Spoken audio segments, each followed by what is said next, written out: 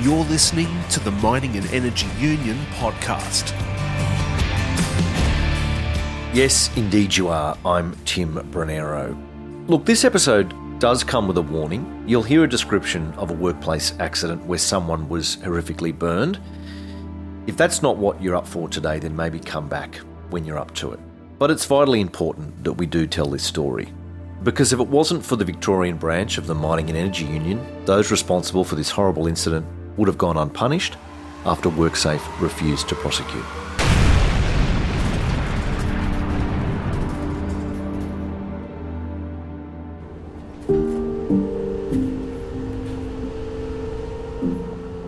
At 4 p.m. on Monday the 12th of November 2018, Graeme Edwards, a much-loved unit controller at your Lawn Power Station, was hard at work, doing a job he'd done for decades. A high-voltage circuit breaker in Unit 3 needed to be racked out, essentially replacing the breaker. This involves manually winding the circuit into place.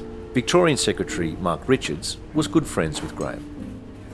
He wasn't able to do that job, someone else was, and he already had his gear on. He said, I'll do that. Very conscientious. That decision to step in for a colleague cost the 54-year-old his life and saved someone else's. Essentially went down on an outage to rack out a circuit breaker, 6.6 kilovolt circuit breaker. It's like a 44-gallon drum size. You've got to push him in, lock him in. There's a procedure to follow. He put the circuit breaker in as per his training, and during that process, a cable that runs the operation of that fell in through the back of a poorly constructed fix-up of that circuit breaker when they modified it some years before. It then contacted live bus bars, which then exploded with an arc flash. And that arc flash essentially is 20,000 degrees Celsius, vaporised copper, and he had all the safety gear that was provided by the company on, and some that he didn't need to wear. Essentially what that did is it vaporised everything on him. I've been told the only thing left on him was his belt and his boots, his leather belt. He then managed to get up to the control room. I knew something happened because of the flickering of the lights, is my understanding. He gets up there, he could talk, he said, I did nothing wrong. And basically was whisked off with a helicopter as quick as I could to get in hospital, but basically he was dead from the moment that happened. There was no chance. They gave him palliative care.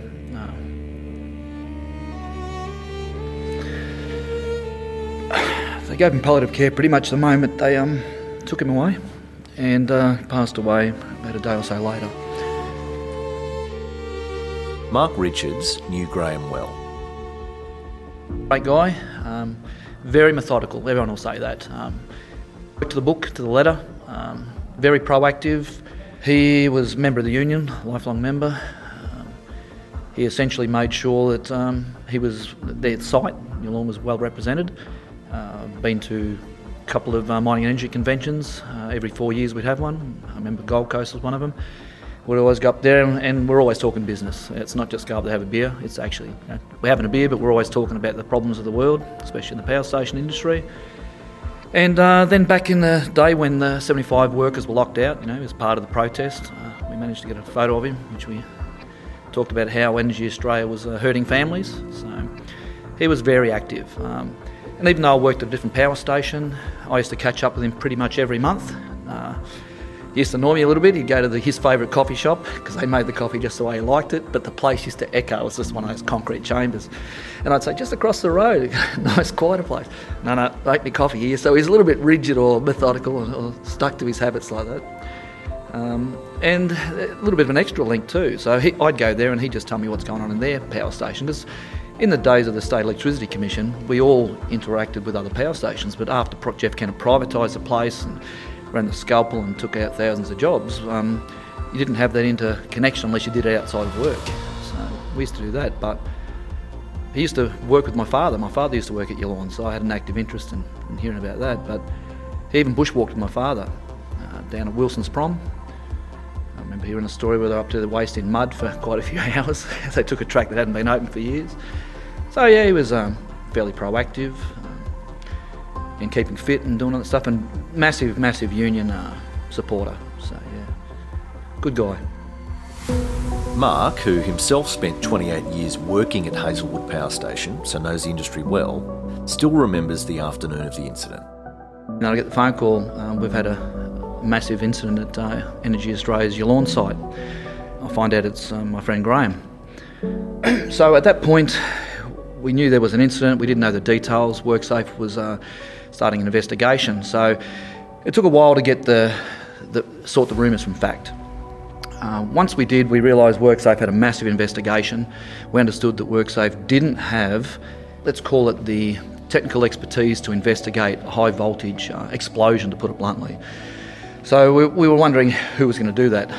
Down our way, we're very clear that WorkSafe's inspectors are great, but they're also paid about half the wage of what the workers get, and where that's important is that they don't get the people with the right expertise doing the investigation. So we couldn't get information. While the status of the investigation into Graeme's death was a mystery, Mark found out a few things immediately after talking to members on site. Discovered that people had been asking for PPE equipment back in 2011, and Energy Australia's representatives there basically just kept pushing back on it, saying it wasn't needed. They got to a point where the company said it was overkill. They were the words they used, overkill, this equipment. Mind you, the other power stations around the area, Hazelwood had that sort of PPE gear coming in, sitting there for trial. Loyang, I believe, did. So Energy Australia was lagging in that respect. Members on site also reported it was the third time in 18 months that a circuit breaker had exploded. In the days after the incident, Graeme's colleagues flagged with Energy Australia that they would be buying their own PPE, which shamed the company into finally getting some within days of the incident. This new protective gear included arc flash suits, similar to what bomb disposal experts use. So, members at Yallourn now had proper PPE, but the investigation into Graeme's death was only just starting. Mark had little choice but to wait for the investigation to take its course.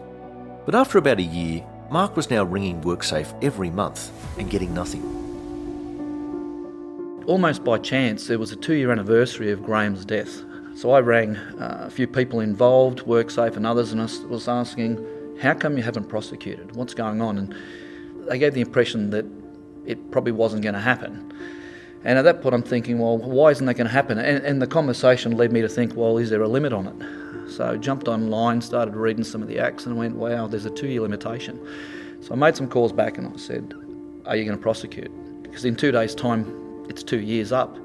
So at that point, this is 9:30 in the morning, I'd realised when I looked at the date that this had to happen by this afternoon. So I read section 131 of the OHS Act, and it basically had the words that you could prosecute but as an individual.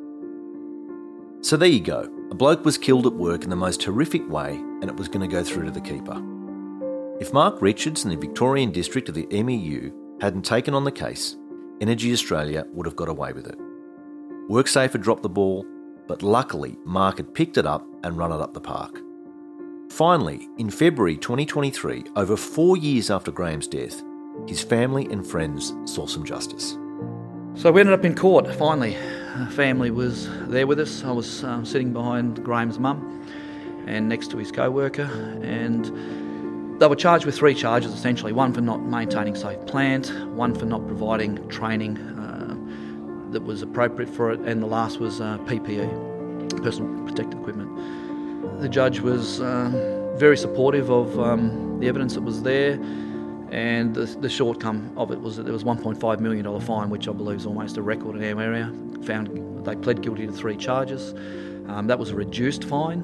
We believe that there's at least acknowledgement that there was an issue there and someone's paid a penalty. You can never replace a life with a fine, but at least it sets a precedent that now we have industrial manslaughter laws that the bar's set that they're not going to get away with it, they will be prosecuted, and the union will follow this through to the very end. The court found that a panel that was supposed to protect Graeme from contact with the live conductors was not secured properly. It found there were inconsistencies on how staff were trained to rack out and what was written in the Energy Australia manual, and that PPE was insufficient. The court found Graeme was doing his job exactly as he had been trained. In fact, the court was told he was, quote, meticulous and, quote, a perfectionist. Speaking at the front of court, Graeme's brother Luke directed some comments towards WorkSafe and their decision not to prosecute Energy Australia. We are confused about why you initially chose not to prosecute this case on the grounds that it did not meet the burden of proof when it clearly did. This won't ever make sense to us, and it's only served to unnecessarily prolong our suffering. Mark says there are a few key lessons that should be taken away from the Graeme Edwards case. Myself and the family felt vindicated to finally get a prosecution. We feel like it's almost a hollow victory in terms of the life is lost, but we hope that it's a bit of a lesson that may help save others' lives in that industry. The big failing here was the inspectorate and the regulator to not charge when obviously it's been proven they should have. I believe there needs to be a bit of an internal investigation to find out why WorkSafe failed doing this, and I would suggest that the legislation needs to be changed. 2 years is not a satisfactory limitation, considering that the investigation takes almost that amount of time. There shouldn't be a limitation on it. Mark's referring there to the Work, Health and Safety Act. Section 232 sets a limit on prosecution at 2 years, which almost meant, as you've heard, Graeme's family sought no justice at all, and Energy Australia got away scot-free. Mark says the limit on prosecution needs to be increased to at least 5 years. Graeme's brother Luke also directed some choice comments at Energy Australia. We're relieved to finally have reached the point of justice for Graeme today. To the management of Energy Australia, we have been deeply distressed by the loss of our brother Graeme, and hope that if there is anything that can be learnt here today, it's that human safety must always come before profit. The result in Victoria has been closely watched by other districts of the Union. In Queensland, where they've seen 6 deaths in 4 years in the coal mining industry and 0 prosecutions, they're taking a lot of heart from the Victorian district's win. Their campaign, Justice for Miners, urges the Queensland Government to get serious about prosecuting those responsible. Queensland District President Steve Smythe has been watching the Graeme Edwards case in Victoria closely. The Victorian District should be congratulated for their fight for justice. In my context, it just demonstrates the need to fight and continue to fight. Never take no for an answer. And it gives us certainly encouragement and more drive to continue to fight for our members who have lost their lives in the workplace or those who have been seriously injured. When a person dies on the job, particularly in the coal sector or the energy sector, the ripple effect is not just in that region, it's right across the country. People relate with going to work, doing a job, and they should return home safely. So it certainly gives us encouragement. We congratulate the Victorian District, and we certainly think that we will not rest till we get justice, and we certainly will continue our campaign, Justice for Miners, because at the end of the day, every worker has the right to go to work and return home. And you can add your voice to the Justice for Miners campaign by Googling justiceforminers.com.au. Mark Richards believes it won't be until people are jailed under Victoria's new industrial manslaughter laws that employers will take safety seriously. But he says there's no point having the laws on the books unless they're vigorously pursued every time someone dies on the job. After all, Graeme Edwards' death was part of the reason the new laws were brought in. So in future, if someone dies in similar circumstances, individuals in management roles are held to account and brought before the court. I think it's devastating that when someone dies, there's not a prosecution. Industrial manslaughter laws have been brought in. They need to actually be utilised. Someone needs to go to jail. We'll only need to lock up one CEO to set a lesson and a standard of maintenance. Mark believes it's vital, especially in industries where assets are coming to the end of their life, that companies are forced to maintain them properly right up until the day they're switched off. That's this episode of the MEU podcast. Remember, if you like what we do here, feel free to tell a mate.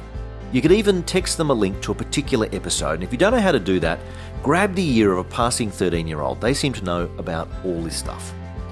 We find a lot of people listen to the podcast when they have long car drives and there's nothing on the radio, so give that a try. That's it for the MEU podcast for this episode. I'm Tim Branero. Talk to you next time.